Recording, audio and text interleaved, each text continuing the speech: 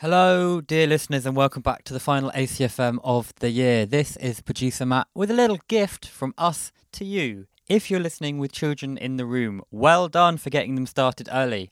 However, do be aware that around 22 minutes in, Nadia, Keir and Jeremy discuss a big man with a red coat and a fluffy white beard. The information contained within may not be something you want to share with those young ears, so please be aware of that.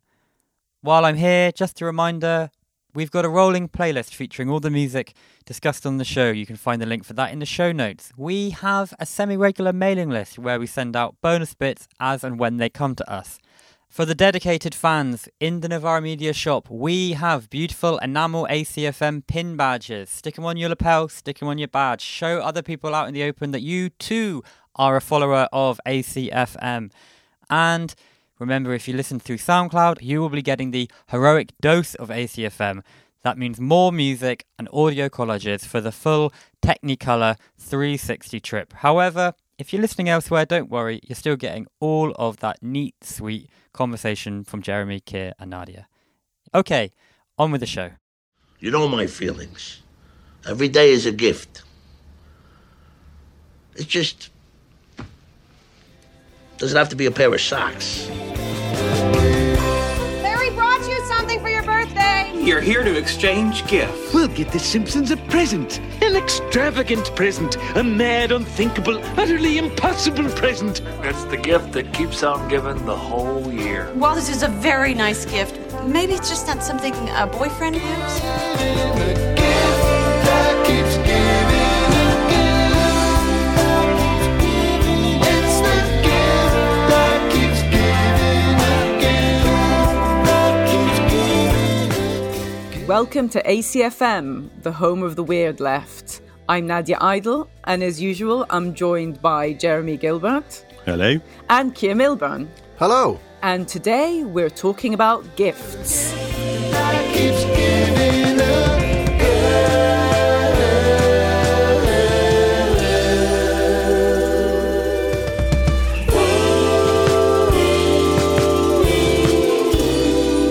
A little something from your friends at the Bada Bing Club. So guys, this is a pretty festive topic. I think this was yours, Keir. Do you want to tell us a little bit about why you wanted to chat about gifts on the podcast? Because Christmas is coming up, of course, and I like to receive gifts and grudgingly give them. No, actually, I enjoy giving them as well. But, you know, Christmas is a good excuse to talk about gift giving and what it means, because on the surface of it, it seems as though giving gifts to people, it sort of seems as though it breaks with the sort of economics and mentality of capitalism. Although, of course, Christmas in particular is this huge extravaganza of consumerism. So there seems to be a contradiction there. There's also lots of interesting theories, anthropological studies about what gifts are, which might help us change our minds in it. So it seems like a really interesting topic and obviously timely. What about you, Jeremy? Well, there's a lot to say about the idea of giving and the idea of the gift. As Keir said, there's a lot of philosophical investigation which has sort of proceeded from some of the anthropological studies of gift giving, which are really sort of central to the development of anthropological theory in the 20th century. And they raise all kinds of interesting questions about the nature of exchange and the way just the idea of gift and giving and the given sort of functions even in like everyday language, I think is always really interesting to think about. Yeah, I guess I'm really interested in that bit as well, like how it functions in contemporary society. And I guess another thing that will be interesting to think about specifically is, having mentioned capitalism, like how the experience of gift giving and gift receiving is different under kind of late capitalism. So like, are there particular pressures that are associated, which we know that there are, with giving gifts, and whether capitalism has properly co-opted the experience of gift giving at a time like Christmas, where the question for me then is it more anxiety inducing than it is pleasurable? Like, has capitalism also taken that away from us? Or does the experience of this mass gift giving around Christmas actually end up producing an affect that sits outside capitalism, and what capitalism would like to do about that? So that's some of the interesting reasons why I would like to talk about gifts. I mean, the other way into this is to think about, we'll just start with our own sort of gift-giving practices. I very much remember a gift of cheese from Jeremy during the start of COVID, which I very, very much appreciated. And I reciprocated by the gift of chocolate to both of you, actually, I think, if I remember rightly, some Argentinian chocolates. And yeah, so you can see sort of like, how gift giving fits into, developing friendships and social bonds and these sorts of things. But of course, the other thing to talk about at the moment is Christmas. And I think it's an interesting angle, actually, Nadia, the thing you said about, is this pleasurable or anxiety producing? And that probably changes depending on how much money you've got and whether you feel poorer than the people you're exchanging gifts with, for instance, because that, I imagine, can produce huge amounts of anxiety.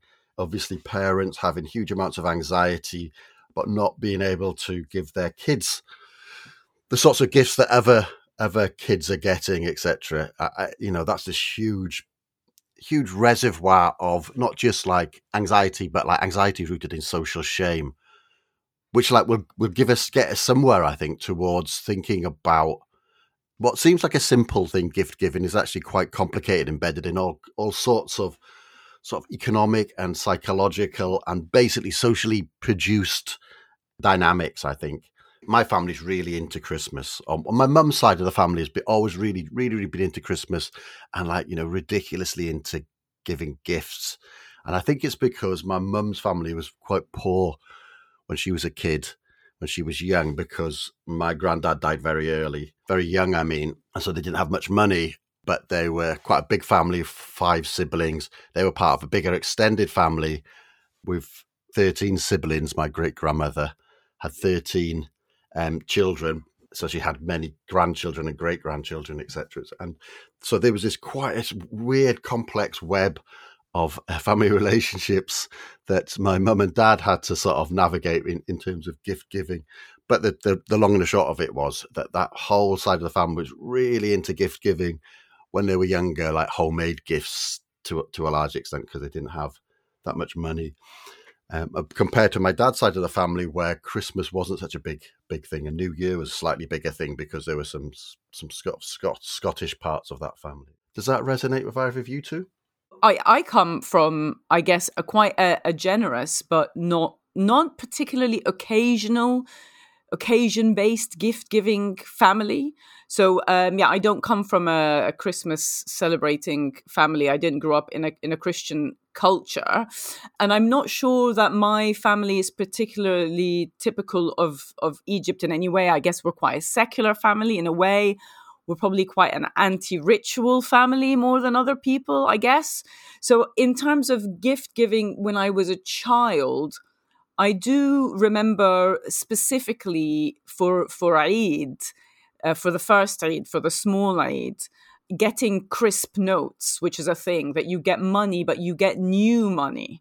And maybe there's something there which I haven't done enough research on about like it not being a hand-me-down or not being money that has been used by other people. So you get these crisp notes. Now, they might only be like £1 or £2 or whatever, but it was quite underplayed in my family anyway. So I have nothing like your experience, Keir, of like the occasion where everybody exchanges presents. I certainly don't have that with Christmas. I do now, I guess, because I live in the UK and I love Christmas and I love giving gifts.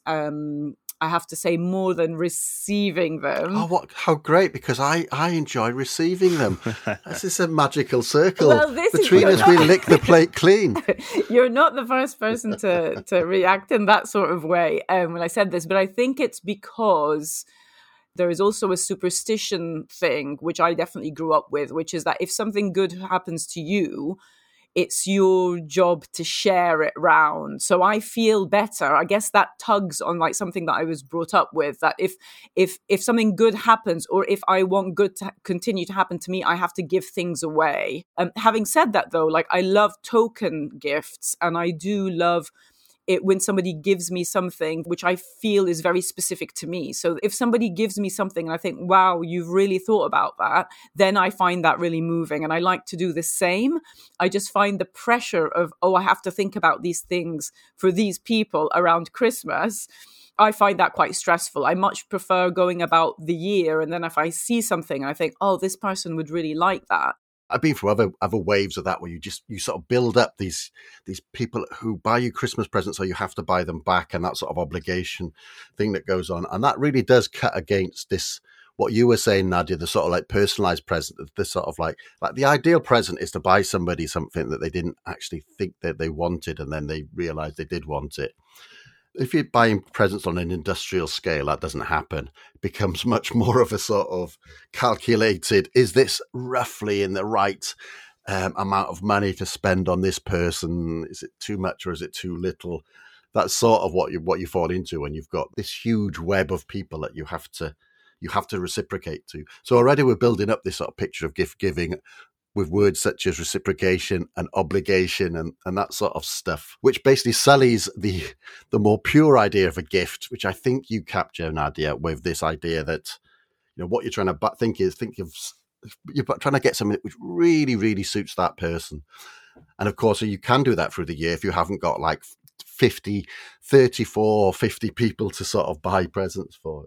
Well, the first track we should definitely play is The Gift by the Velvet Underground, which is a very unusual sort of spoken word track from White Light, White Heat, their second album, probably their most experimental album.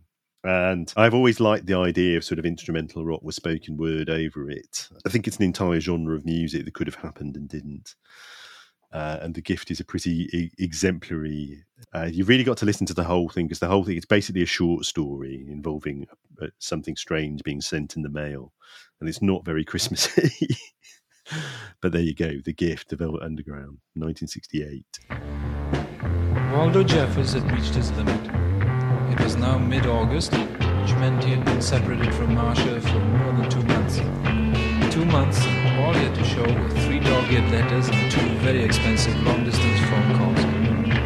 True, when school had ended and she'd returned to Wisconsin and he to Locust, Pennsylvania, she had sworn to maintain a certain fidelity. She would date occasionally, but merely as amusement. She would remain faithful. But lately, Waldo had begun to worry. He'd have trouble sleeping at nights, and when he did, he had horrible dreams.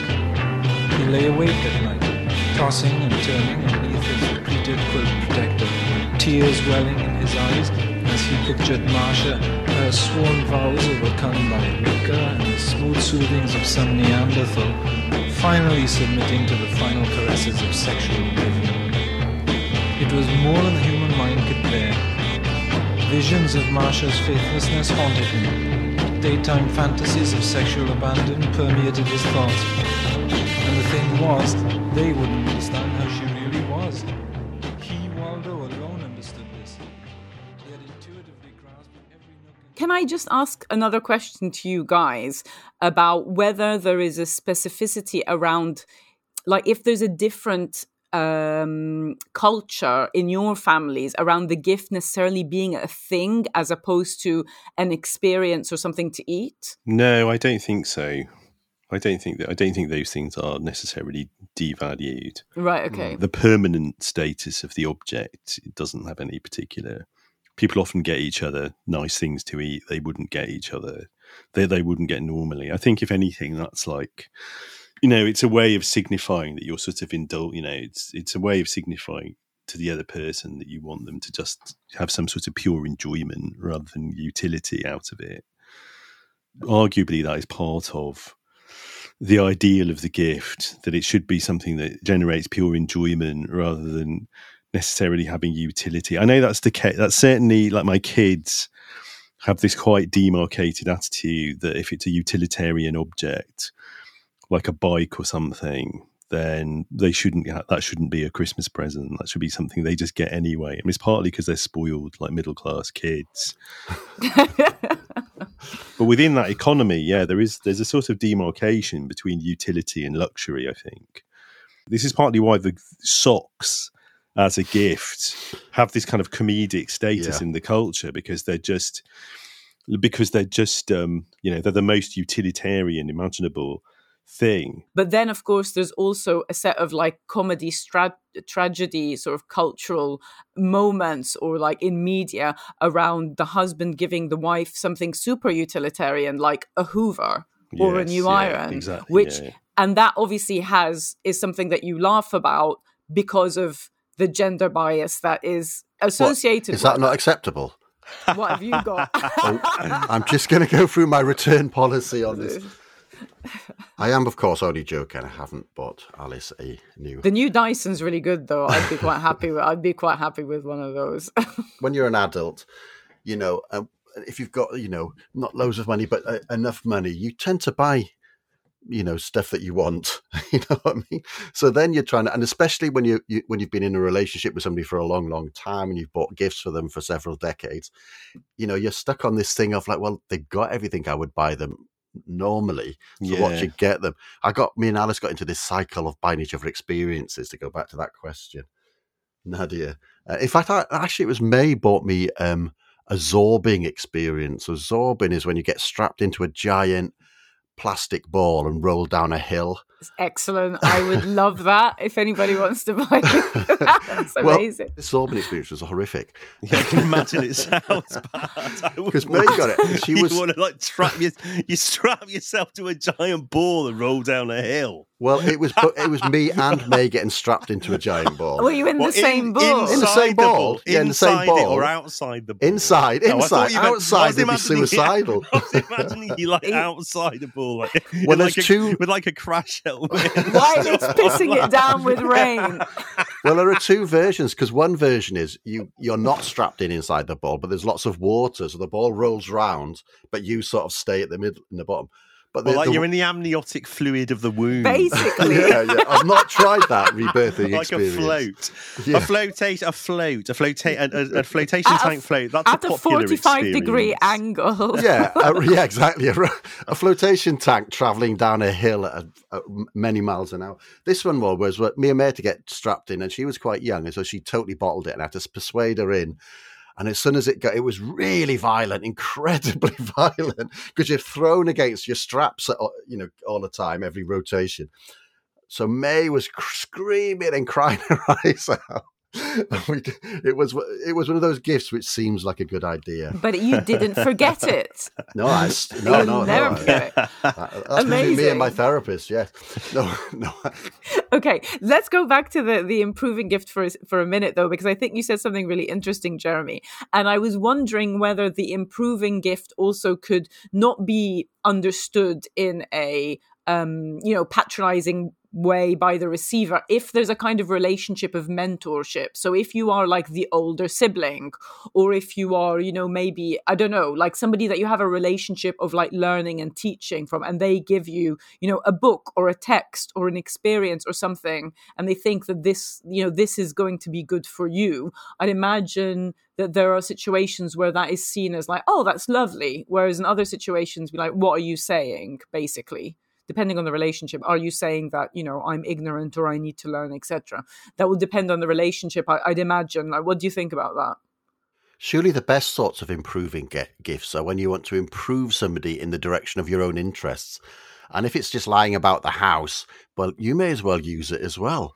But isn't that like every single socialist who's going to give someone the Communist Manifesto or something for Christmas and be like, read this? Yeah. Just it's in my example, it would be the new comic version of the new graphic novel of Capital or something like that, which I'd quite like to read, but now I can get it as a gift for somebody else and read it on the sly. In my family, we do sort of jokey stockings. Right. In mine, we sort of try quite hard. It's not fair. That's just aggressive generosity designed to make me feel bad. We said we'd play some Christmas songs on this episode, and my one contribution to our Christmas song list is Lee Scratch Perry, Merry Christmas, Happy New Year. Lee Scratch Perry, the great genius of Jamaican dub. And to my knowledge, this is his one Christmas song. Oh, darling, oh, baby, ooh, can you be my honey? Oh, darling, oh, baby, ooh,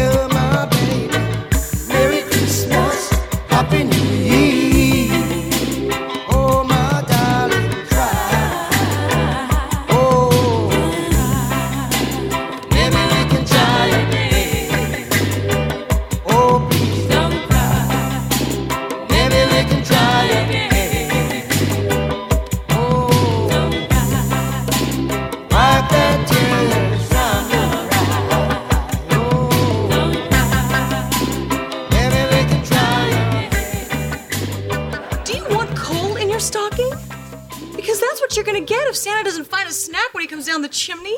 I see. So you believe in the vengeful Old Testament Santa?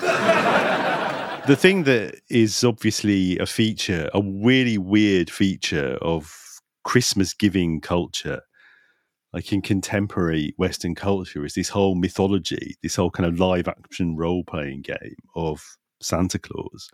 The idea of Santa as the person who brings the presents for kids, and it's amazing how ubiquitous it is. I don't know. Did you do that, Keir, when May was little?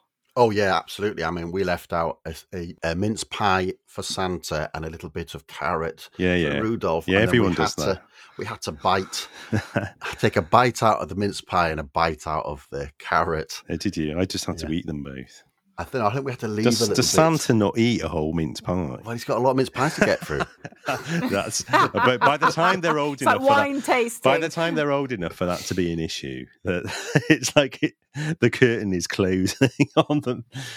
But it's just great. Like I was incredibly surprised. I know that people exist who don't do it on sort of good secular humanist rationalist grounds. But I haven't met any in my own life. Like I knew when I was a kid, I sort of knew people who knew people in which they didn't do Santa in their family. And it was associated with being like a radical atheist or, maybe a communist or something. But my own growing up, my own like raising of kids, like I haven't met anyone who doesn't do it. It's kind of incredible. I do remember when May was young, I used to have this thing when I tried to answer her questions as fully as I could. And so, like, lying to her was quite a rare experience. And then, like, Santa was this noticeable thing where it was social convention to produce this lie, which would gradually be revealed. Like, you basically, when the child sort of suspects Santa doesn't exist, they were meant to play along and not reveal that. Basically, it's an odd thing, isn't it?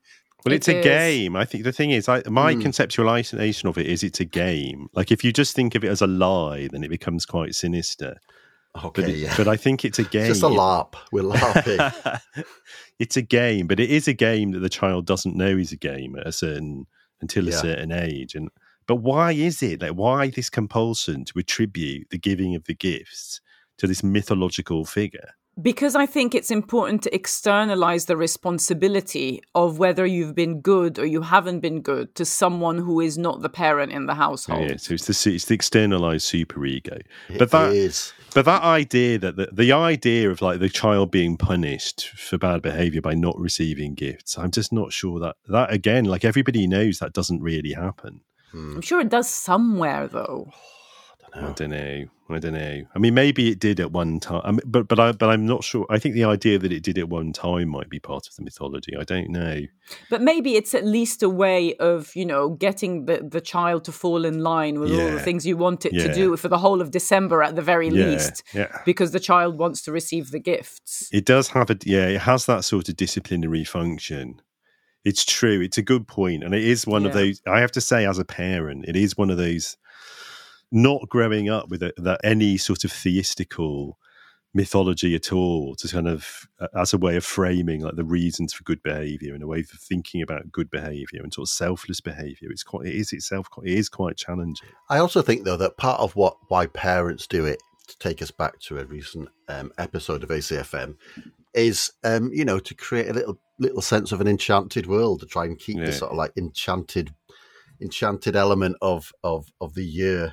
No, it is also that it's not wanting to acknowledge that what's going on is intensified commodity exchange. yeah, isn't it? It's wanting. That's not what you said to May when she asked the question, did she? No, that would have been what intensified commodified. Well, about most other things, I probably would have said that, but Santa for some reason I wanted to go along with. Is it because you look well dapper in a Santa outfit? Well, the tradition in our family was always that there'd be loads of presents under the tree, and then whoever was giving out the presents would put a Santa hat on. The other Santa tradition was that we'd have to wait until the kids were asleep and then sneak in, take their empty stockings and replace them with the full ones. And like all the adults get stockings. Everyone does that. You keep saying we did this stuff, and it's like it's the There may be people, I'm sure there's lots of variations on that practice, but every family I've known, that's what they did. Well, what's some of my most distinct childhood memories are waking up on Christmas morning and then going and feeling around to see if the stocking was full or not. So I might wake up at like half past 11 at night and the stocking's still empty. And as soon as the stocking's full, it's like the excitement gets. Wow. Okay, really that's intense. Right. Anyway, we're getting into granular Christmas, and I think one day we're going to do. I know, but I'm getting excited. I know. I think one day we're going to do an episode about just Christmas, so I'll probably save my funny Santa stories for that. Yeah, so Santa. So we're talking about Santa and why, like, the function of Santa. Yeah, well, exactly. Yeah, I think it's interesting, isn't it? If you think about this in terms of commodity fetishism, I mean, the basic Marxian analysis of commodity fetishism is that it's the process by which commodities themselves, the objects themselves, come to take on a kind of magical quality in the imagination of the consumer in a capitalist society, and the capitalist consumer is distracted from the fact that, in fact, those commodities are still the product of social relations and social activity and labour, as they would have been in a pre-capitalist society.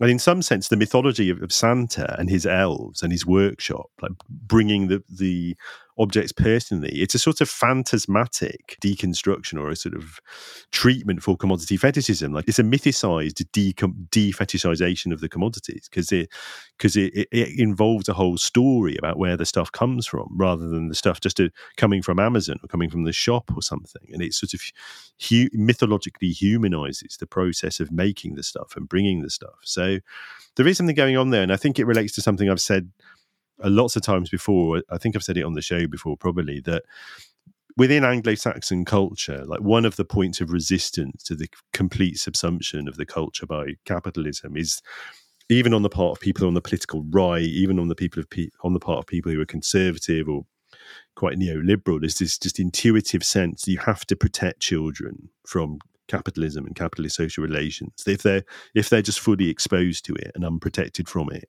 and they're not trained ethically to operate according to different norms, like before they become fully exposed to it, then they'll just become totally psychotic. And I think there is something going on there with the Santa as a sort of myth which serves to tries to, at an imaginative level, it tries to protect children from the kind of brutal anonymity of capitalist commodity exchange. And, a similar interesting thing that's come to mind when you were saying that, Jeremy, is also the use of Santa's workshop as a kind of image by workers' rights campaigners as well. Because for the same reason, because Santa and the elves and the workshop is actually something that you can imagine, where the elves are actually making the gifts, that's usually used as a metaphor for, like, the importance of workers' rights and what happens if the elves go on strike, etc., etc., etc.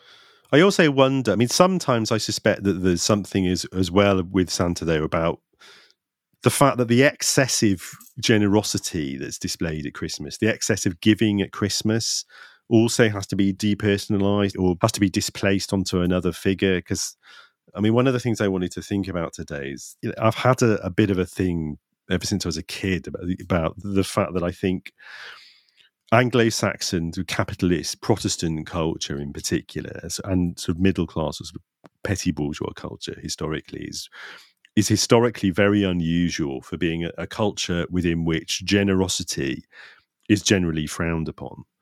I mean, most cultures, like at every level of society, from the beginning of like human society that we know of, it's naturally assumed that being generous and hospitable towards others, whoever they are, is obviously an ethical good and is a moral good and is something that should be encouraged. And, one of the features of capitalist Protestant culture since the 17th century is this idea that actually, frugality, like looking after your own, harbouring your resources, like nurturing your investments, that's the good thing. And so you can't, to some extent, the bourgeois parent who's giving loads of gifts, like to their kid for no other reason that they're nice things to have, is sort of breaking with those norms. And I think it's probably significant that Santa really emerges as a cultural myth precisely in the period between the wars, really, which is precisely the moment historically when the modern consumer economy is emerging out of the previous iteration of industrial capitalism, wherein which most people had to practice austerity because it was forced upon them by low wages and expensive consumer goods. And you're moving into a society in which actually it's going to be more and more the case that the society can only keep going if people buy more and more stuff, and if people at most levels of society buy more and more stuff. And so there's this tension between this historic austerity preached by everybody from the Puritans to the Victorian moralists, and this new world in which actually everybody has to buy stuff and capitalism needs us to buy stuff. To some extent, the fantasy of Santa, I think, is like resolving that tension, or it's a way of containing that tension. I mean, the other way to look at that, which you might have been arguing slightly as well, I think,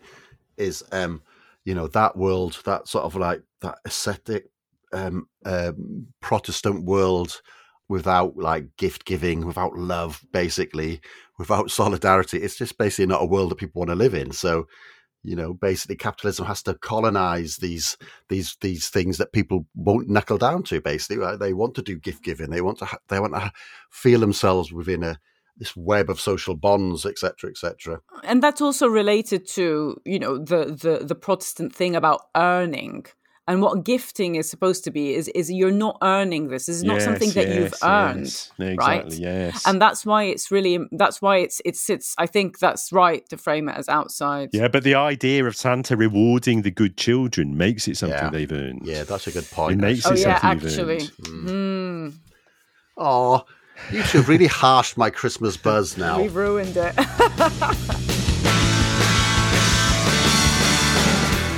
My favourite Christmas song is Feliz Navidad by Elvis. So Elvis is a Mexican-American version of Elvis, basically. Elvis. Feliz Navidad.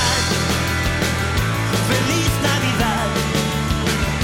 Feliz Navidad. Prospero años y felicidad. Feliz Navidad. Feliz Navidad. Feliz Navidad. Prospero años y felicidad. He's great. You should check him out. He's got great politics. The other thing we could play is Feliz Navidad, which is a mashup of Feliz Navidad by Elvis and a song by Pill.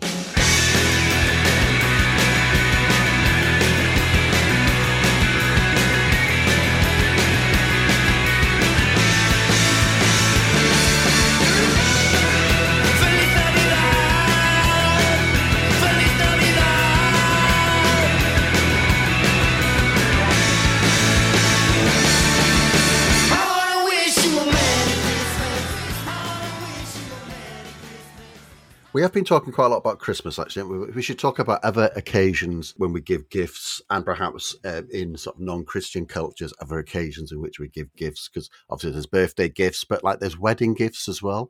I presume those are sort of with the idea that you want to help people start off in life. Or is it do you give the wedding gift and in reciprocation you get the wedding meal? I'm not sure. Yeah, I mean, the wedding gift is like the most formalised and institutionalised form of gift giving today, isn't it? People have those lists and you just go to the shop, and I'm sure that everybody listening to ACFM is going to be just shocked to hear me, like Jeremy Gilbert, say, I find the wedding industry kind of distasteful. So, but like, it just... On that bombshell. It seems kind of... yeah, it is. Well, it is that, isn't it? It is this sort of, historically, is this idea that you give the new couple, the penniless new couple, stuff to start their home, but it's become completely bizarre because the middle class norm has become you only get married when you've got loads of money, so you can afford the house and the mortgage and stuff. So it seems completely gratuitous that the people are then expecting people to buy them like a blender and a TV and stuff.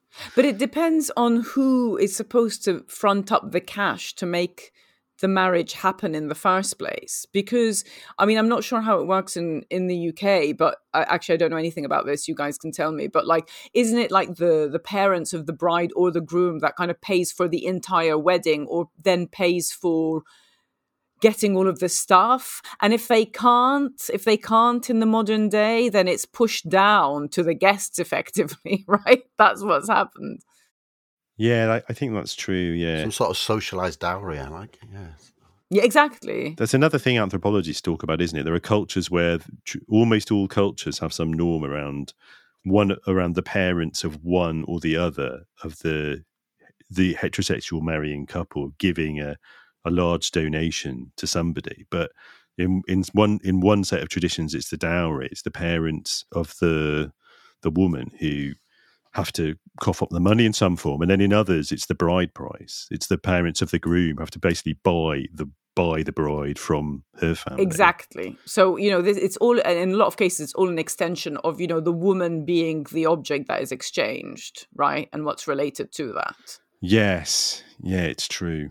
But it's not just occasions that are. Let's go back and talk about some of the other kind of cyclical events, because Christmas is a cyclical event. Like, it's just something that comes every year round, right? And like so is Eid. So Eid is the same. And the big Eid, there's two Eids. The first Eid is kind of in my experience in Egypt, at least, the crisp banknotes and new clothes for the kids Eid. But then there's the second Eid, which involves giving away like a 2.5% of all of your wealth every year. Very mathematical. Zakat, yeah, zakat or zakah or whatever, which is like a very specified thing, and that comes round like every year, and it has a certain social function. And then there are the kind of so-called one-in-a-lifetime events, like kind of weddings. And then there are the birthdays, which are also, come around every year. But I would assume that with most people, birthdays matter more when you're younger. Maybe not in Keir's family, but or whether birthdays matter at all. They don't really that much in the Middle East compared to other places, unless you've been westernized. But what sorts of events or what sorts of moments, maybe things like, graduation or like marking moments in your life when you might receive gifts?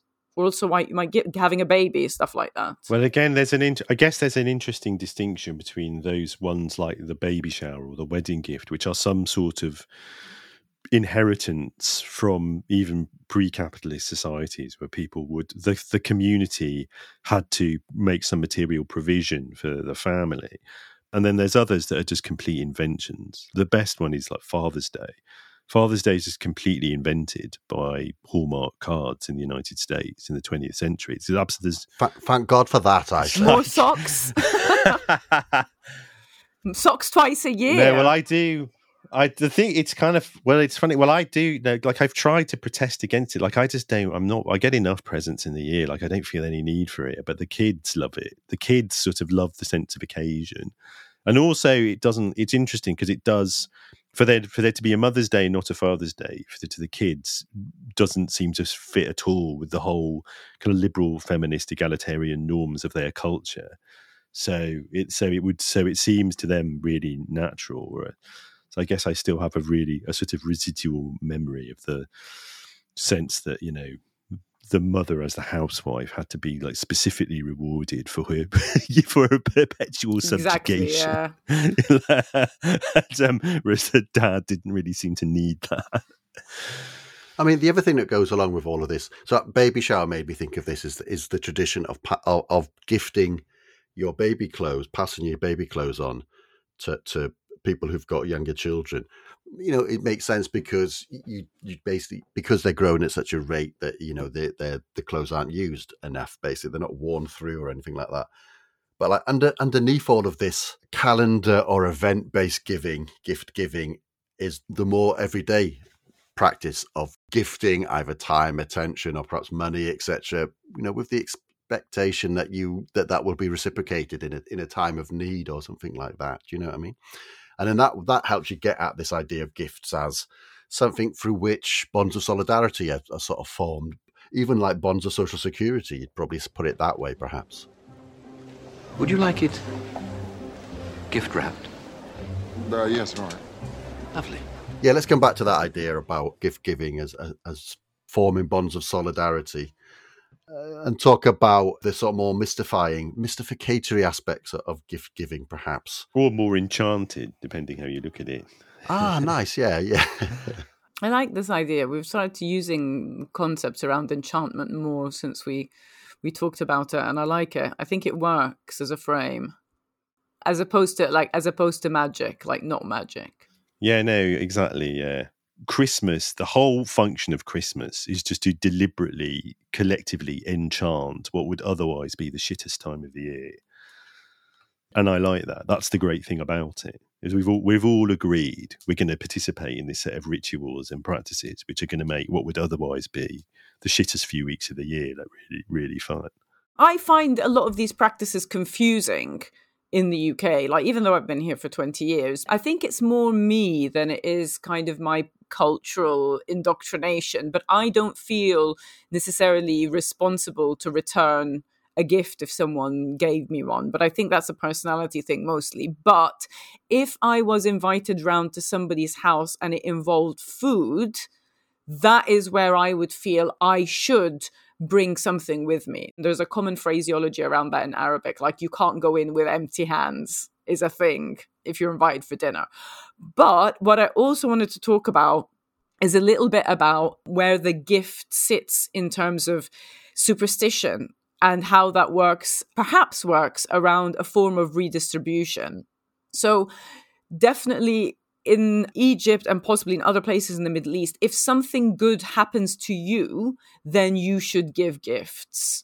So an example of this, which would be most starkly different to the UK, is that if you pass your exams, or you've got the new job, or the good thing has happened to you, then you're buying the round. Whereas it's the opposite here in the UK. So if something good happens to you, people will buy you around. And the way I think it works definitely in Egyptian culture and a lot of Middle Eastern culture is that if something happens to you, you want to keep the evil eye away from you, because people might be jealous of you because the good thing has happened to you. Therefore, you immediately need to give part of that goodness away. So the gift there fulfills a function of redistribution to keep away the jealousy that might give you a hard time in your new role or in your new future, because that is socially seen as like a really difficult thing that you have to get rid of. You have to move the jealousy away. Does that make sense? Yeah. I was just about to say that the point about if you're the one that something good happens to you, you're supposed to buy the gifts.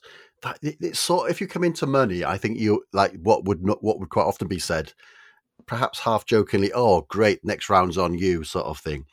Which made me think about the tradition of buying rounds in pubs, etc., where everybody who sat around a particular table or you've gone out with, you'll take it in turns to buy drinks for everybody. That can be a sort of ruinous sort of gift giving, because it depends how big the party is. You might have to stay for like 10 rounds of drinks or something if there's a big party and you want everything to be equitable and all that sort of stuff. But so there are like those little sort of traditions or practices such as buying a round of drinks, which is about like basically it's not gift giving exactly, but it definitely is in that, it is expected to be reciprocated, although it is actually acceptable to say, "Oh, thanks, I've had 9 beers now, I'm not going to have 10. If you can even speak. Yeah. But even so, just to finish on that, so, okay, maybe take it away from the round. So don't think about it as like the round, because you're right. The round is a very specific thing, which fulfills also, it's about social control and about drinking and the role of drinking as well. And everyone kind of going down together or going up together, which I think we could even do a whole episode on itself. But it's the idea that you're buying the drinks. You are the one who is putting money into the thing now because something happened to you, and the expectation being on you because the good thing has happened to you. That doesn't exist in Western culture in the same way that it does in the Middle East. So it could be something like the idea of buying holiday gifts, etc. So if you've been on holiday, you'll buy a little trinket to bring back. Particularly like with a parent or kids, you buy something, or you've gone away, I'll bring something back, sort of. Okay, absolutely one of my favourite songs, I think, ever, because this is one my kids loved when they were really little, is Fox the Fox, Dutch electropop group from the early 80s, and this is the one big hit I know of, Precious Little Diamond. I think we should play the Shep Pettibone mix, because that's my favourite. Precious little diamond, I give it all to you, is the lyric. Precious little diamond, I leave it all to you.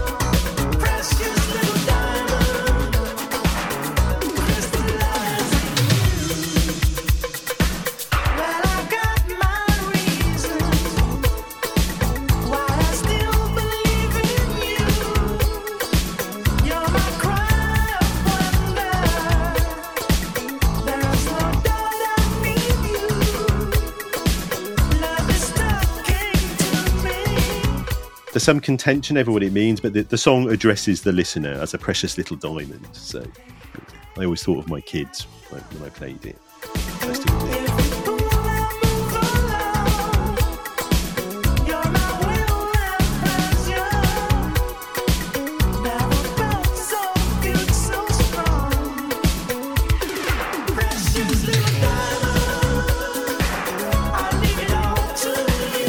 Get us a gift. No more gifts. No more At gifts. least I got you a gift, okay? I let my daughter go up and sing a song. What the hell That's a does gift? that Wait, mean, is that Larry? supposed to be a gift? Yes, that That's was not a a gift gift. from That the is not heart. a gift. And you know what? You had no right to shut her up. That was mean. That was cruel. It was horrible. over the Her line. self-esteem It was over the line. down the toilet now.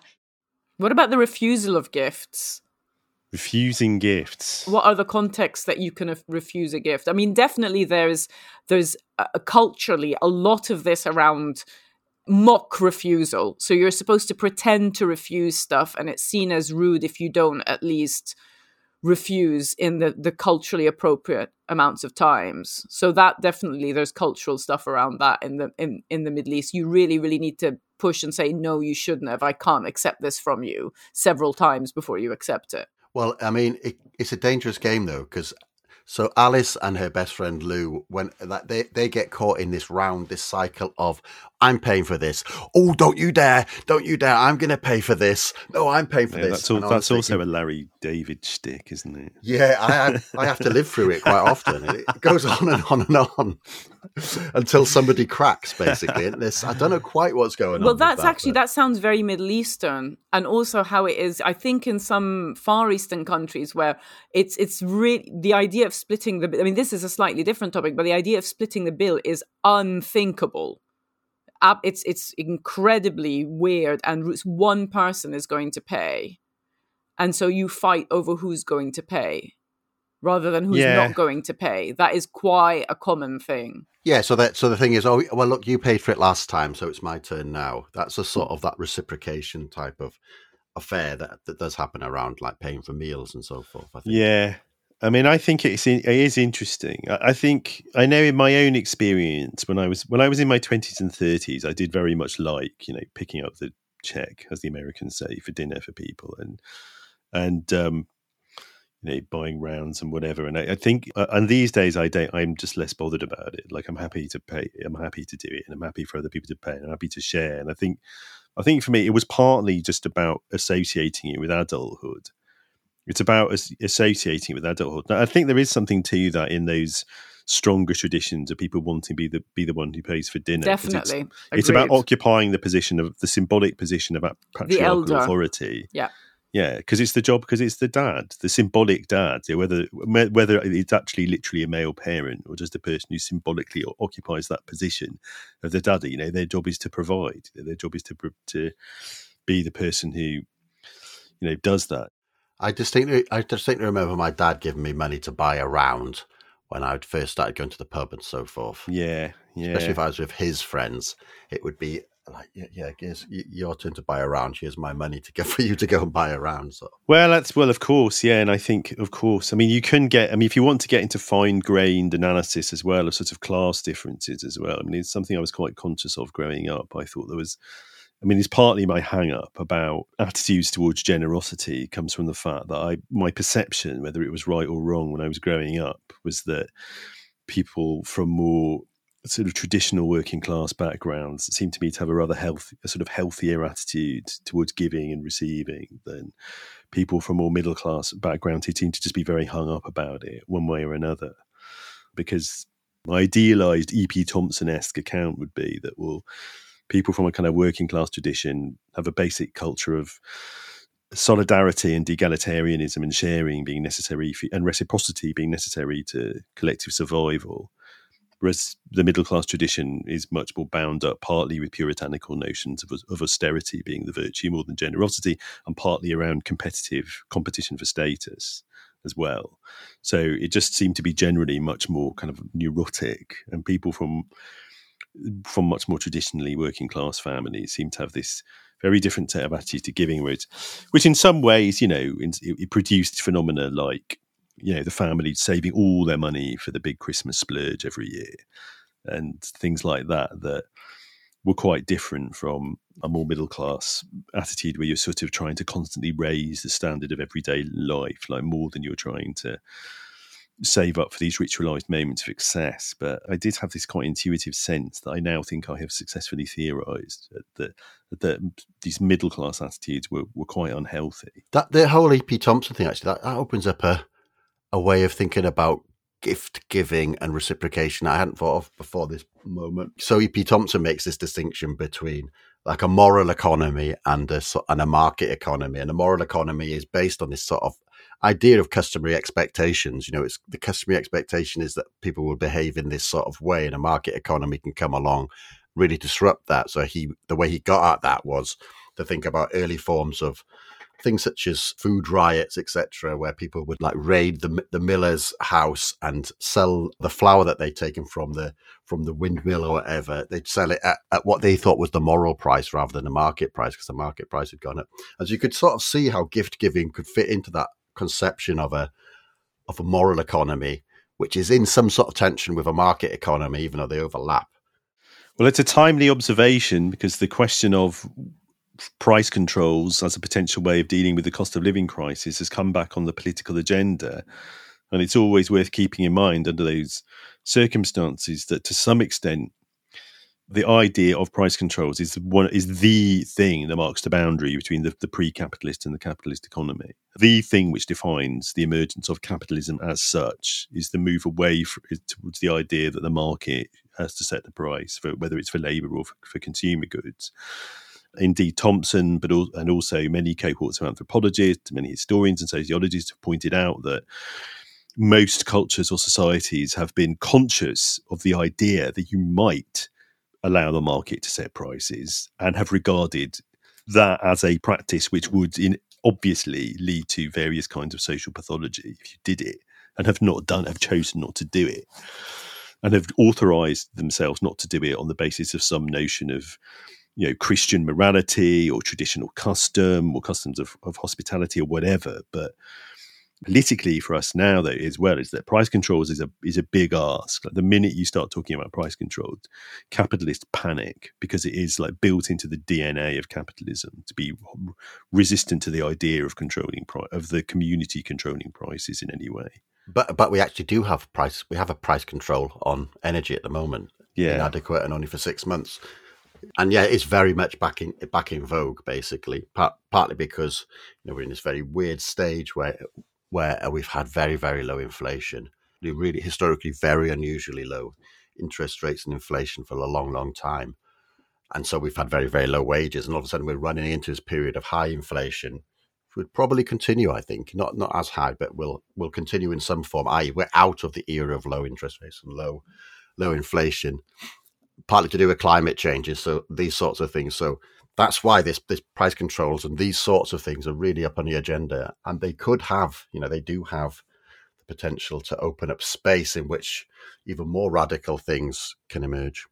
While you were speaking, I was just thinking, but interestingly, the way that price control has been formulated is to make sure that it doesn't look like the government is giving a gift, back to our topic, to, you know, individual households, because they're effectively subsidizing energy companies. Yeah, that's the direction of the gift. Yeah.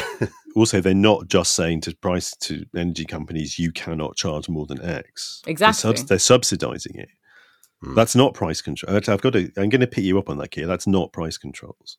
They have refused to impose price controls. Instead, they've subsidized. They've introduced a subsidy, which is, unless I've misunderstood what they're doing, in which case correct me, but the whole reason why they've introduced a cripplingly expensive subsidy rather than introduce price controls is because of this fundamental prohibition on controlling prices. Let's be clear for the listeners, a price control is not a price control is when the government just says to the supplier, you cannot charge more than X for this product.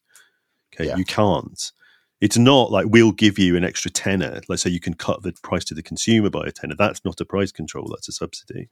Yeah, it is. The effect on the consumer is as a price control, and it is incredibly expensive to do it that way because it's around energy from fossil fuels, basically, from primarily gas in the UK. Even a price control would also be really, really expensive for the government, basically. or it would cause a huge amount of collapse amongst energy providers and these sorts of things. But yeah, so it's in effect, it's a price control on the consumer. Or from the supplier side, it's a subsidy. But the most important thing was they were pushed into price control or an energy subsidy on this sort of scale by the threat of a non-payment campaign, a non-payment of energy bills campaign. And we know that because the energy companies went to the government, did a presentation and said, if Don't Pay UK, the ones who were organising this non-payment campaign. So this was back in the summer. They went and said, if you don't do something now, basically the whole energy supply industry will be out of business. Like it's going to cause companies to collapse if that number of people don't pay. So it's a complicated sort of energy cap. I think you could put it in the sort of right realm of energy caps, but of course the only interesting thing about them is like, what is the political effect on whom? Do you know what I mean? I could put it that way. But yeah, so it is interesting that the gift is definitely the subsidy is going to the energy companies, basically. Yeah, they're the ones getting the gift. They're the ones getting the present. Politically, the government needs to not be seen to give money directly to citizens according to its own ideological framework. Well, that's what furlough was. Yeah, I don't think that's true. I think it has to be. It would rather not be seen to be that. I agree, but I'm going to keep maintaining it would still rather do that than be seen to tell companies you must limit your profits by X amount. Yeah, I agree. Yeah, I agree. Yeah. Okay, another song we could play, which is also about wanting to be able to give the beloved person something. Unsurprisingly, this is another one from the mid-70s. Patti Smith, Free Money. Every night before I go to sleep, find a ticket, win a lottery, scoop the pearls up from the sea, cash them in and buy you all the things you need. Every night before I rest my head, see those dollar bills go swirling down my bed. I know they're stolen, but I don't feel bad. I take that money, buy you things you never had. Oh, baby, it would mean so much to me. Oh, baby, to buy all the things you need for free. I'll buy you a jet plane, babe. Get you on a high plane to a jet stream and take you through the... So let's get on to thinking about some of this history of theorising the idea of the gift and the social function of the gift and the very abstract phenomenological concept of the gift. The study of gift economies is sort of really foundational to anthropology, isn't it? I think you know more about Malinowski than I do, so maybe you should talk about that. I hope you know very little about Malinowski. In that case, I know slightly more than you. Is Malinowski before Maus or after Maus? Yeah, he's before Maus.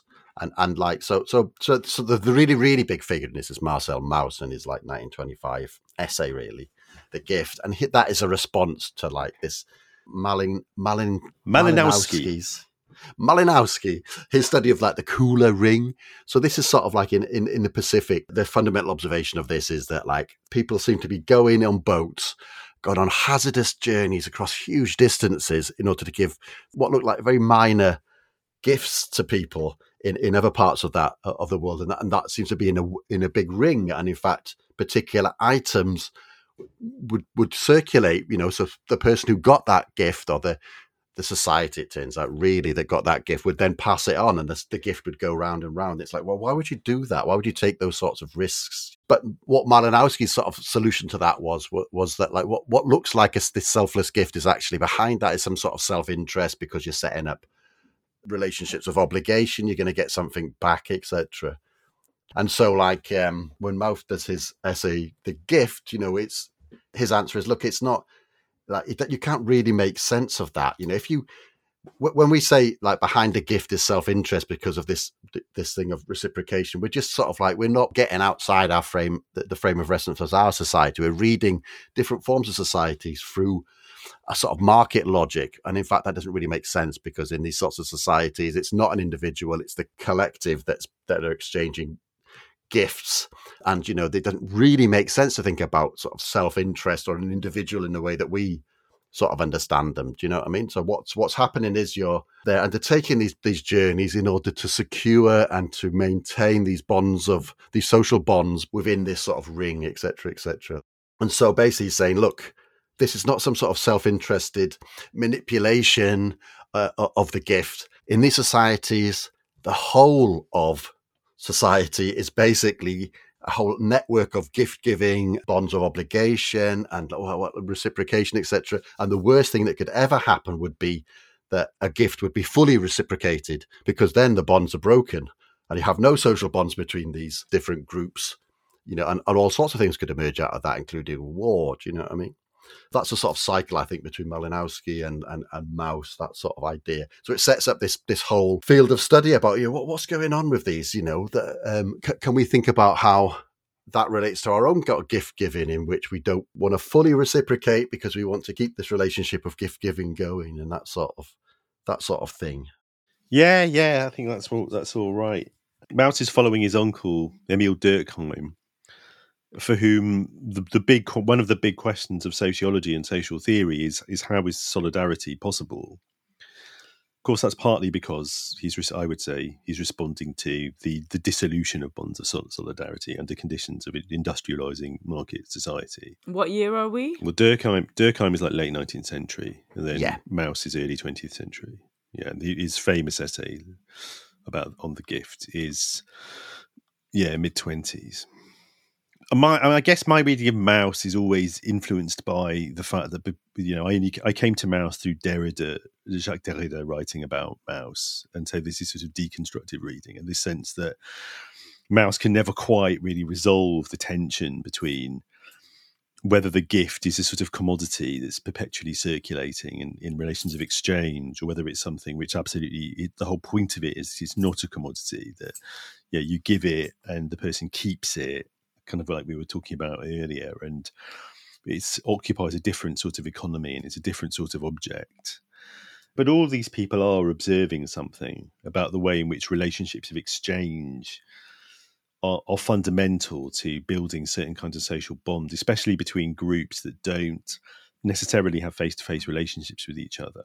Part of what Mauss is sort of getting at with this is, part of what he's trying to undo is not just like Malinowski's sort of analysis of the Kula ring. He's trying to undo the sort of origin myths of capitalism, or perhaps the origin myths of economics, sort of classical economics. And so the origin myth of that is, you have individuals who produce stuff, they produce too much of something, but they don't produce everything, so that then they'll go and barter perhaps one chicken for some milk or something like that. And of course, bartering like that's a bit different. Hang on, I've got one chicken, but I don't want all of that milk. So we need, so that basically then you produce money as something to solve that inconvenience, and then everything else emerges from that. Other sorts of banks, credit default swaps, derivatives, all emerge from this, addressing this problem of barter. And that's so what anthropologists can do is say, well, look, there's not really any evidence that societies based on barter have ever existed. And in fact, when you look around, you see relationships based on gifting and like the sort of social obligations of gifting, etc., do seem to be everywhere. And those are not relationships between individuals. In these anthropological terms, they're relationships between groups of people, basically. So it sort of undoes that origin myth, basically. So you'll have to look elsewhere for where money emerges from. And like basically, the understanding is money emerges from the need to pay taxes. So states create money in order so that people can pay taxes to them. And so that really disrupts a sort of like the ideology of classical economics, you'd put it that way. Yes, yeah. And at a sort of fundamental level, it's getting away from the idea, the classically bourgeois idea, that it's trade that produces social relations. For the classical bourgeois economists, trade comes first, like truck and trade, truck barter and trade. Yeah, are these spontaneous human activities, and then social relations are built on them. Social relations emerge organically from them, and you can't ever really interfere with them because they are the fundamental processes which make sociality itself possible. Not just society, but sociality. It's like being social.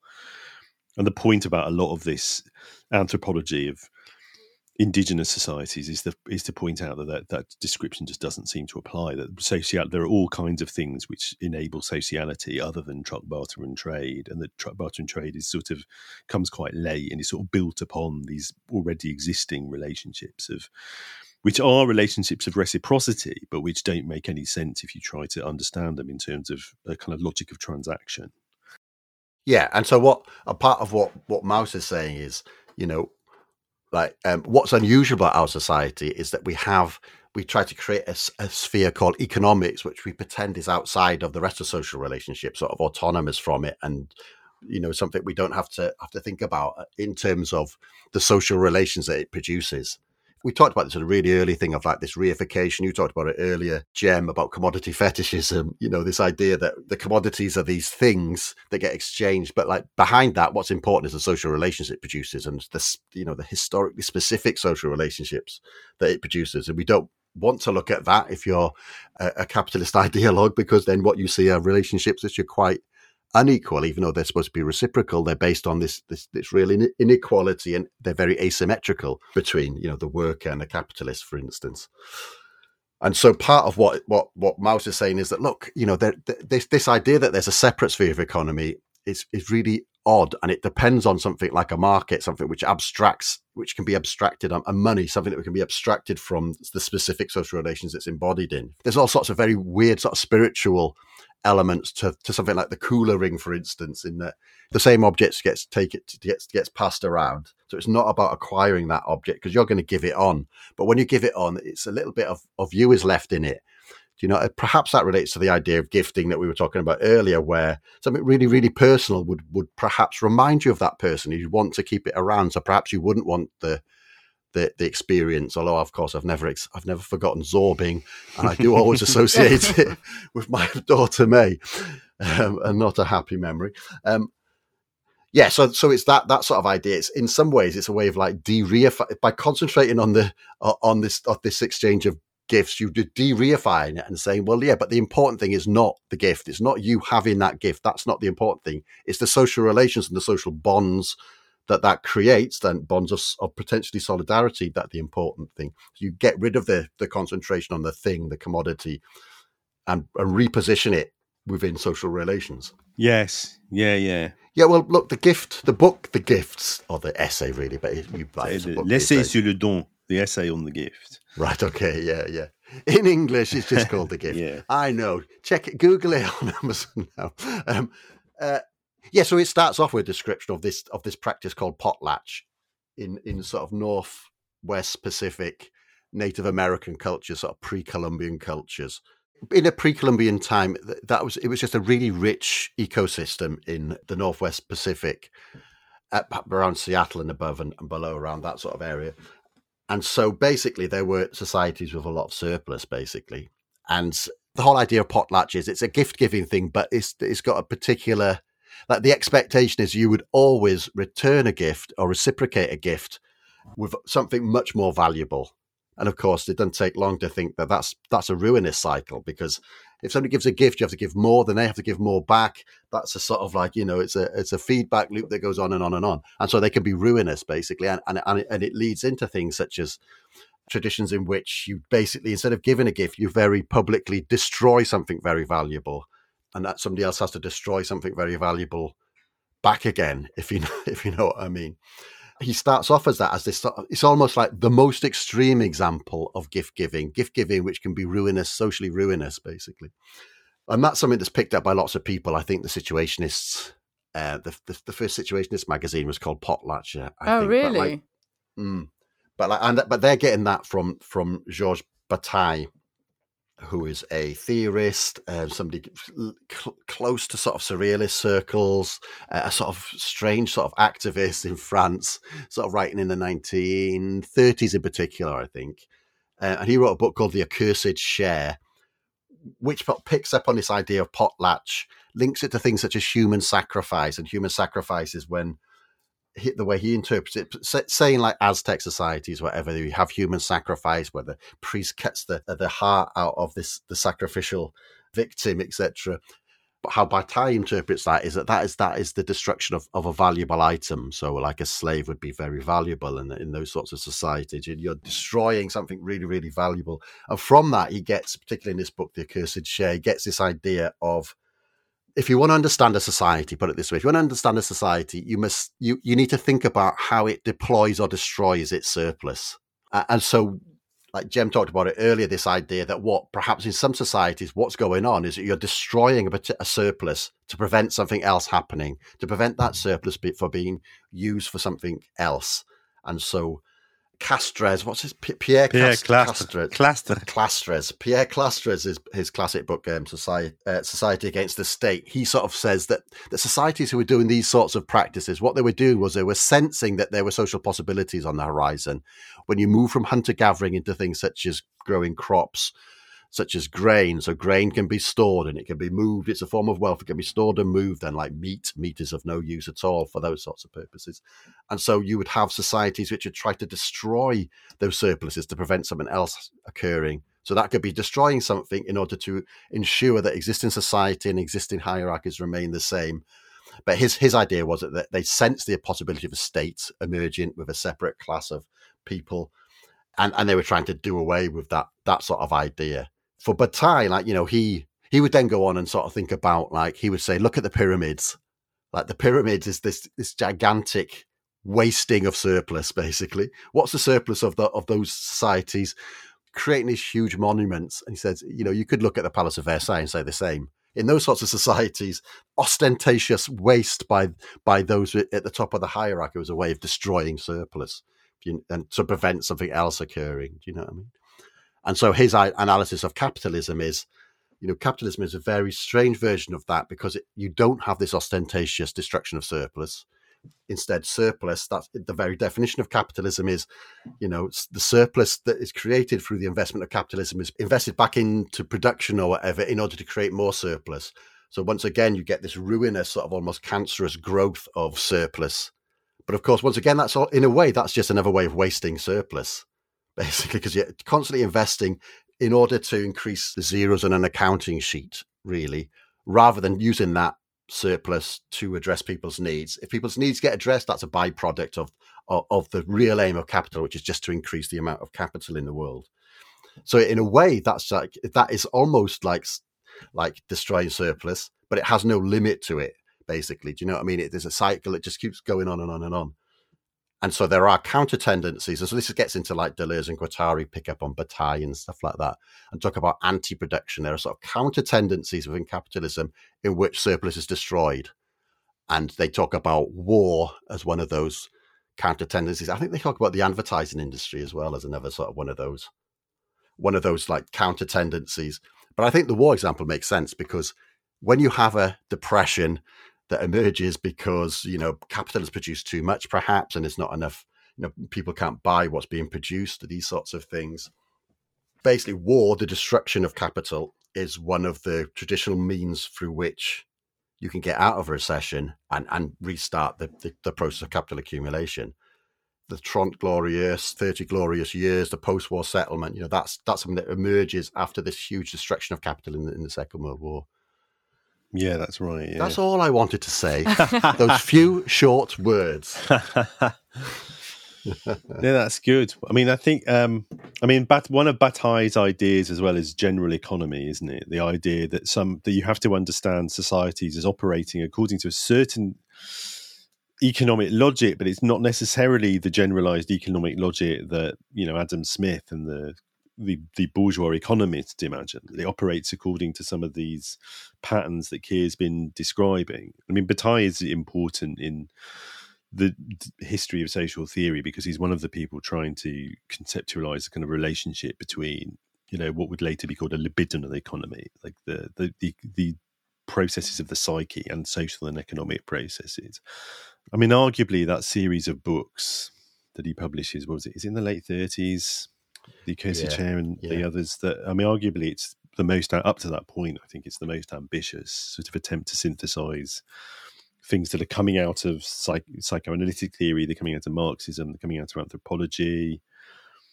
Yeah, he's one of those thinkers. He's not been very well served because in recent decades, because the people who picked him up during the theory boom of the 80s and 90s tended to be quite dodgy in various ways, frankly. He's the first of the theorists to be read by Nick Land as basically a sort of anarcho-capitalist nihilist. And then other people, there were people trying to sort of promote Bataille, and I think it's a shame really, because he's really interesting. He's into weird stuff. He's into weird esotericism. The story is he was a member of some secret society that wanted to practice human sacrifice as part of some ACFM. Yeah, and he and loads of the others all volunteered to be the sacrificial victim, but none of them would do the sacrifice. Like none of them were willing to wield the knife. Yeah. So, and he's sort of sometimes remembered as having been, he fell out with André Breton, who was the leader of the Surrealists, and it was partly a kind of political falling out over Breton's loyalism to the Comintern, the International Communist Party, and so that split has been interpreted in multiple ways. I feel like I'm not an expert enough to judge it, but yeah, he is. The followers of Breton accused Bataille of having fascistic leanings, which they associated with his leaning towards sort of dark forms of esotericism, which some of the fascists were into. But I don't think there's much evidence he did really. Basically, I think that he wasn't a fascist, and he didn't have fascist leanings either. I don't think. No, I don't. But I think that was just sectarian slander, really. It might well have been. Yeah. One of the things that's really interesting about is he's trying to think through utility, basically, and that the limitations of utility. Once again, like he has this idea that like the real problem of economics is not scarcity. So, like basically, economics as we understand it now. It's the science of how to distribute scarce resources in the most efficient way. That's how it sells itself. And he says, well, it's not, the problem isn't scarcity, it's excess, it's surplus. And he starts with this image of like an excess of solar energy on the earth, basically. He calls it the solar anus, shitting energy into the universe. And and the main problem has been what to do with that surplus, what to do with the excess. How do you do it? And so he's sort of he sets up all these ideas such as like gift giving as a way, perhaps a form of like homeostasis. Do you know what I mean? You destroy the surplus in order to keep things the same, which is what we were talking about earlier.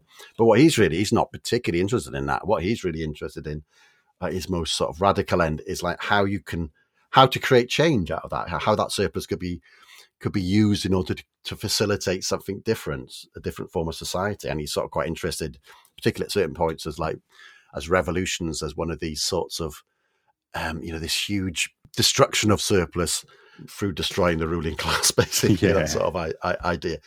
But like it sets up this really interesting thing about utility in a sort of limited form. We've got a very limited sense of what utility is and what use is.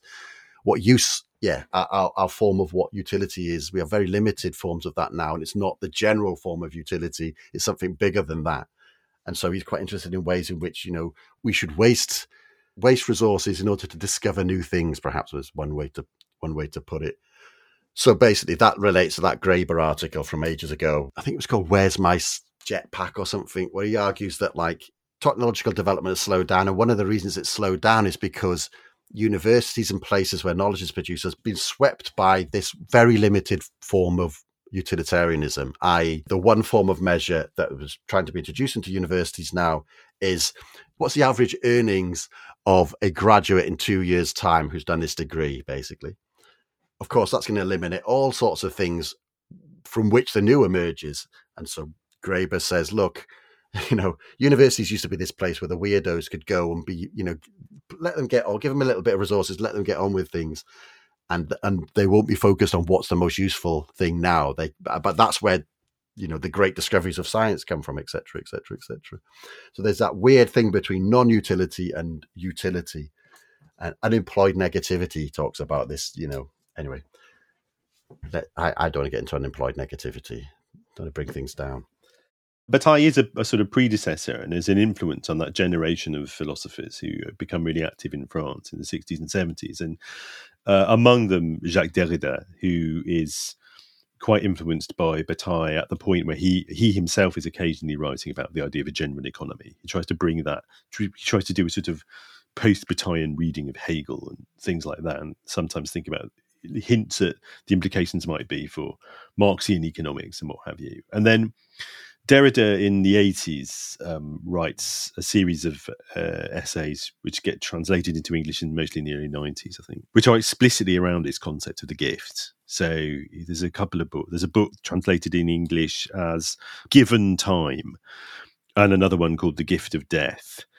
And it's the starting point for all this really is his encounter with the thought of people like Mauss.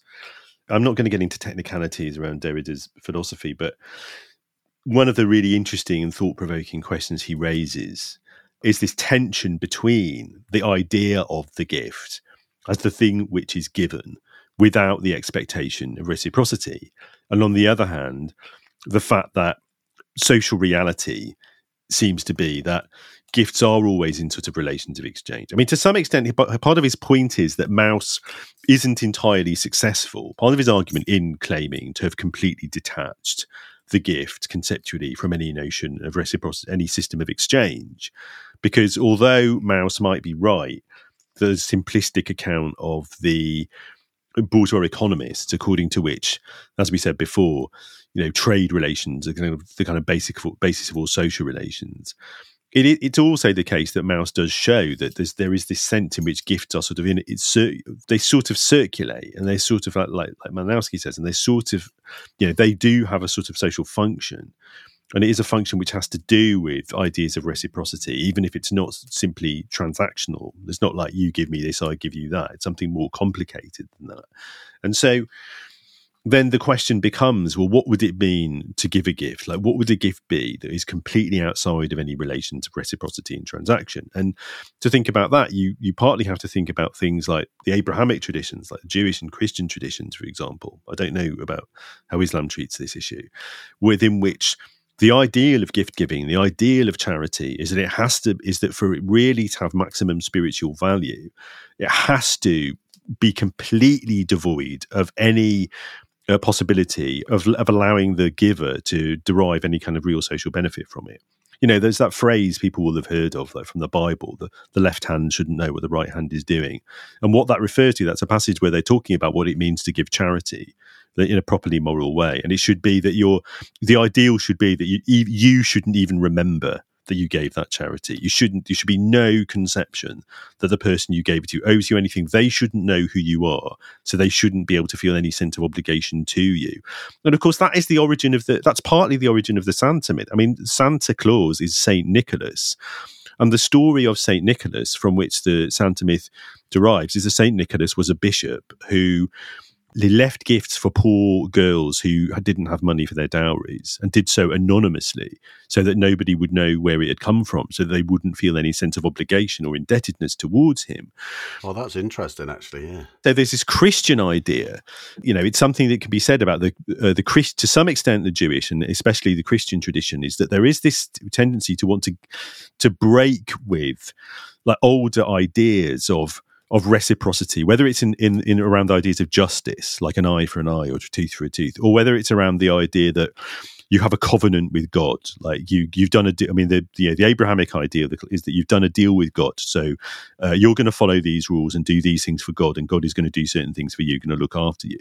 And then what emerges with Christianity is this idea that, well, God is so superior to human beings in terms of power that you couldn't possibly really give him anything. Therefore, grace and salvation have to be conceptualized as things which are given completely freely by God and that are received completely freely. And that this is partly why within Christian theology and Christian ethics, like going back to St. Paul and St. Augustine, it's really difficult. The whole idea that actually you get rewarded for being good by going to heaven is really problematic. Like they basically are always trying to get away from that idea, because even though it seems like it's a natural idea to people, it doesn't really fit with the Christian metaphysics, according to which, well, you couldn't possibly be good enough like to earn a place in heaven. So you're just going to be given it by God, and you just have to recognize that you're just being given it as a sign of God's infinite love and mercy.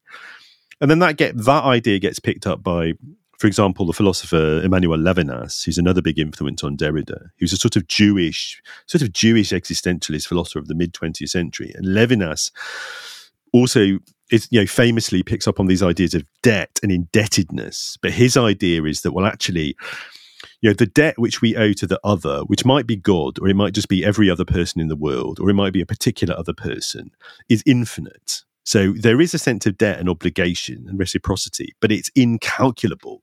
And that as soon as you start to try to calculate it, you get into this realm of, this bourgeois realm of transactionality and selfishness. And the only way to escape those things, the only way to be truly ethical, which is Levinas's preoccupation, is to accept that there can't be there is no limit to what we all owe each other. There is no limit to the hospitality we owe to the stranger. There's no limit to our debts to each other and to the world and arguably to God.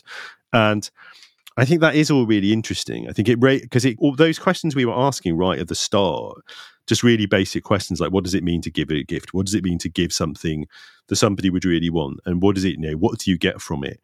They are these really persistent questions in these philosophical traditions, and there is a certain ideal of complete selflessness, according to which you would give, and you absolutely would not expect to receive, and you put yourself in a position where you cannot receive anything for it. I think that is really interesting. It's quite hard to think through how that would fit with a Gilbert Williams version of interest, but perhaps that's for another episode. But as you were speaking, Jerry, it made me think, because we were talking about, Abrahamic religions, it made me think about offerings and whether offerings actually sit in a different class.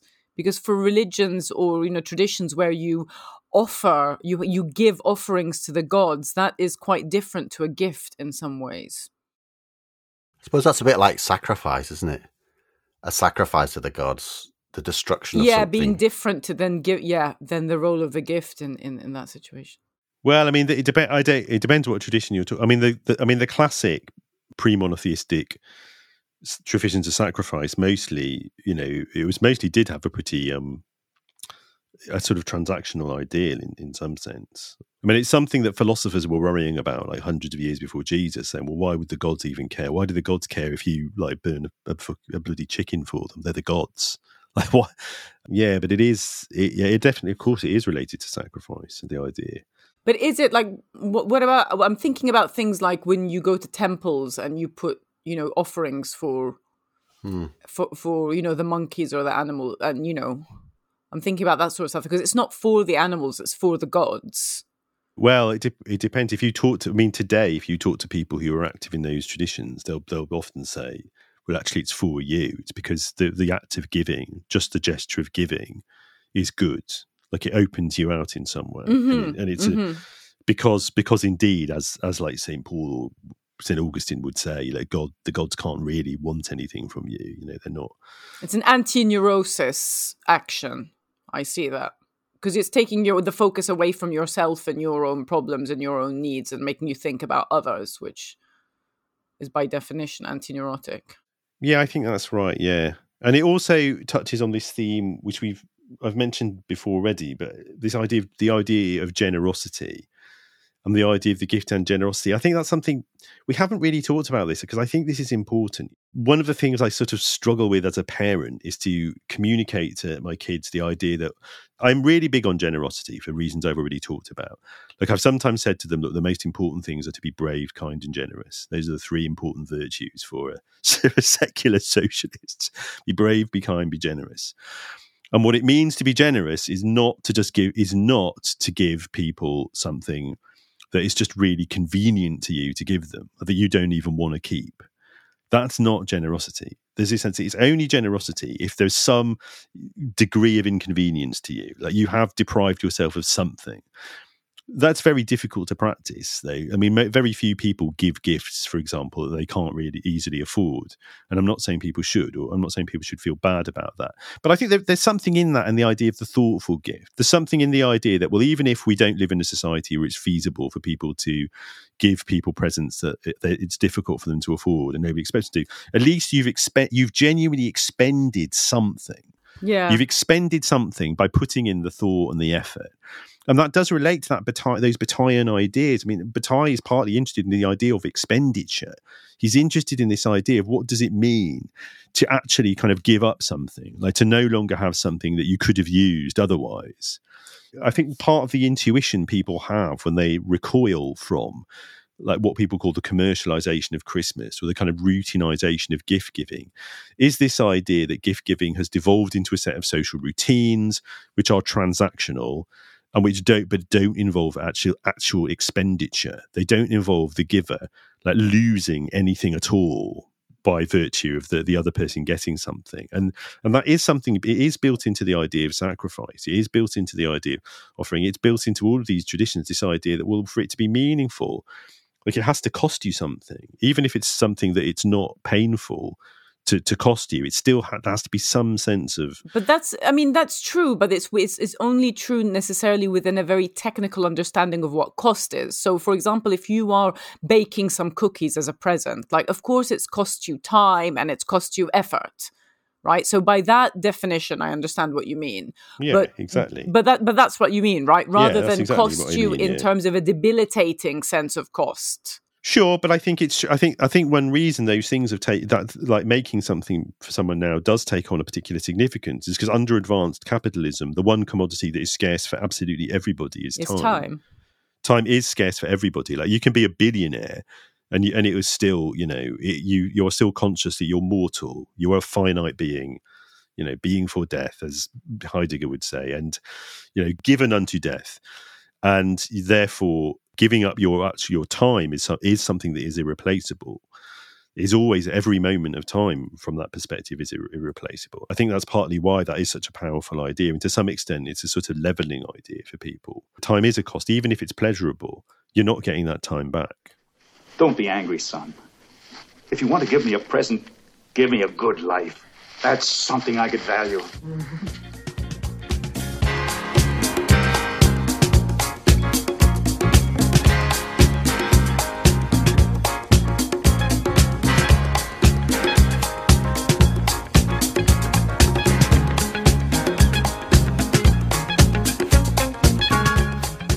I can't quite believe we haven't played this before, though according to my records we haven't. Double Exposure, Love is Free, a classic soul disco record from the mid-70s. And the theme of the lyric is one of the greatest pop lyrics ever, really, is about the idea of love as a freely given gift, which is not transactional, is not doesn't cost anything. It won't cost you one thin dime, baby.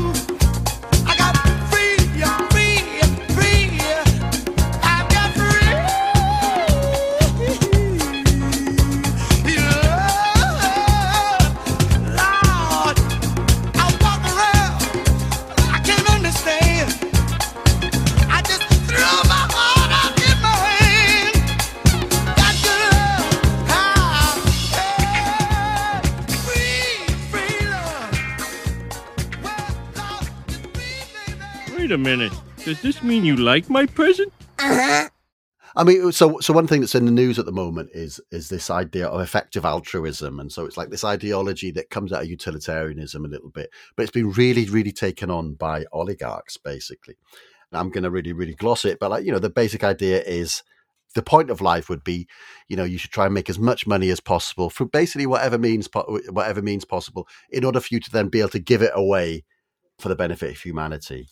It's in the news at the moment, partly because we live in an era of oligarchs, and oligarchs have to give meaning to these huge, huge, historically unprecedented amounts of wealth they're accumulating that they can't possibly spend. So how do you give meaning to that? They can't spend it on themselves particularly. So the idea is you give it away, Bill Gates giving away his money through the Gates Foundation, etc.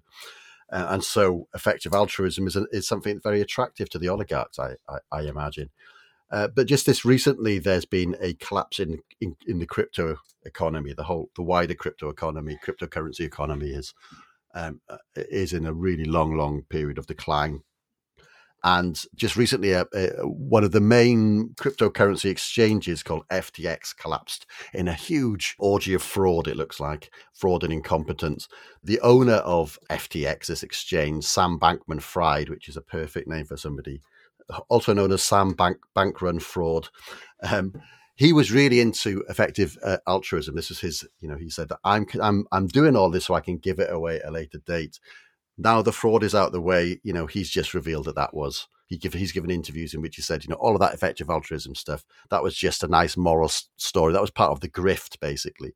The grift to get people to invest in this, in crypto, et cetera, et cetera. What I think is interesting about that is that, we could see this gift giving by the oligarchs as the contemporary form of destruction of surplus, right? This is the way in which, under our societies, meaning is created around these huge, huge, huge collections of wealth, because we're going to destroy it by giving it away. So there may be elements of genuine generosity in that. Of course, the inequalities mean that instead of democratically deciding how we deploy our surpluses, that is given over to extremely wealthy people, for instance. But the whole cryptocurrency economy is basically just a destruction of surplus, because in order to create cryptocurrencies like Bitcoin, etc., you create these huge amounts of processing power, giving it, using massive amounts of energy in order to solve pointless sums. That's how you mine Bitcoins, basically. So all of it looks like just this insane destruction, insane excess, destruction of the surpluses that we need to address society's problems. And on that, today's sermon. I think we should end by a little admission, is that we're having the annual ACFM AGM in a couple of weeks at Jem's house, where Jem is cooking us all Christmas dinner. We're going to test out his generosity. I shall be bringing some eggnoggy type drink. I think Nadia is bringing a nut roast. She's bringing a nut roast that she has expended her own precious time of life to cook. Well, that's all I want for Christmas is you guys. Oh. Well, that is something I can give. Although I will also be bringing an eggnoggy drink. It sounds disturbing, an eggnoggy. So do you mean wrong. It sounds sincere? It sounds sinister. Wrong. Do you mean eggnog? Like, what's an eggnog? It sounds like one of those things, like non-champagne, like white sparkling, like just vegan eggnog. It comes in powdered form. This is so it's not it's not indulgent if it's eggnog like. If you mean it's vegan friendly, that sounds nicer. So well, it's definitely not going to be that. Yeah. But, perhaps we could also go out on a solemn note with a wonderful hymn. Wonderful hymn which will fill us with Christmas spirit. The best version of that hymn, the most meaningful, is by the punk band The Dickies. This is Silent Night by The Dickies. Oh yes, I forgot to say Silent Night.